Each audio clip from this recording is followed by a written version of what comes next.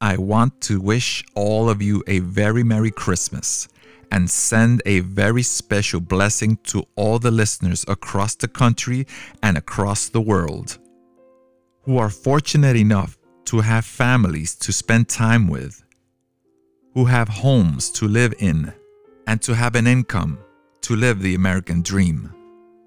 But I would also like to send a very special blessing to those that are not as fortunate, to those that do not have families to spend time with, and to those with no income at this moment.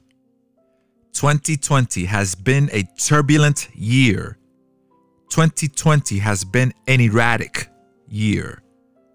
2020 could most likely have been a misguided year. But I won't get into politics today or who is at blame. But what I will advocate on strongly is COVID is something we have to live with. COVID is something we do not have to run from. To understand, this is not the end. The vaccines are now being distributed, which should ease the despair of all people all around the world with hope. To always know that when there is darkness, there is also light. When all avenues seem blocked, and when all doors appear closed, there's always a different path we can take. And only if we want to, we can approach the door of opportunity and willingly turn the knob and enter. In the game of life, and yes, it is a game that we all have to participate in. And in order to stay in the game, we have to play hard, strategize, mobilize to benefit what life has to offer. And life offers beautiful results.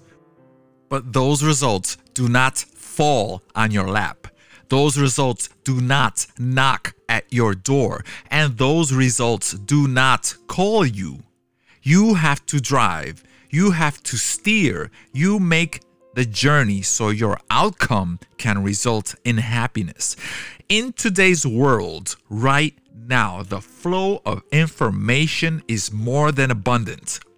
We have to seek truth. We have to set aside the false narrative. Search for what is right. Do what is right. Who wants to live in fear? Who wants to live in a controlled environment where we are all judged by our beliefs, where we are all judged by our way of living, where we are all judged by the choices we make? We only have one life, and all we have is time.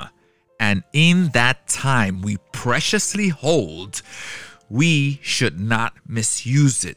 We should not abuse it. We should not waste it, because you don't want to grow old and say, "What have I done with my life?" If you can influence others to do the right thing, so be it. Influence for righteousness. Do not influence for self-gratification. Know that by helping others, don't expect rewards. Another person's happiness should be good enough. We cannot reverse time, but the little time we spend on earth, we have to make the best and the most constructive choices that can benefit our lives.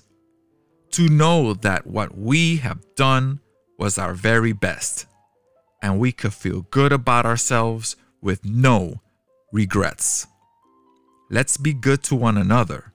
Let's be respectful to one another. And let's be self-conscious to one's feelings, because all we have is each other, one another, one planet, one life.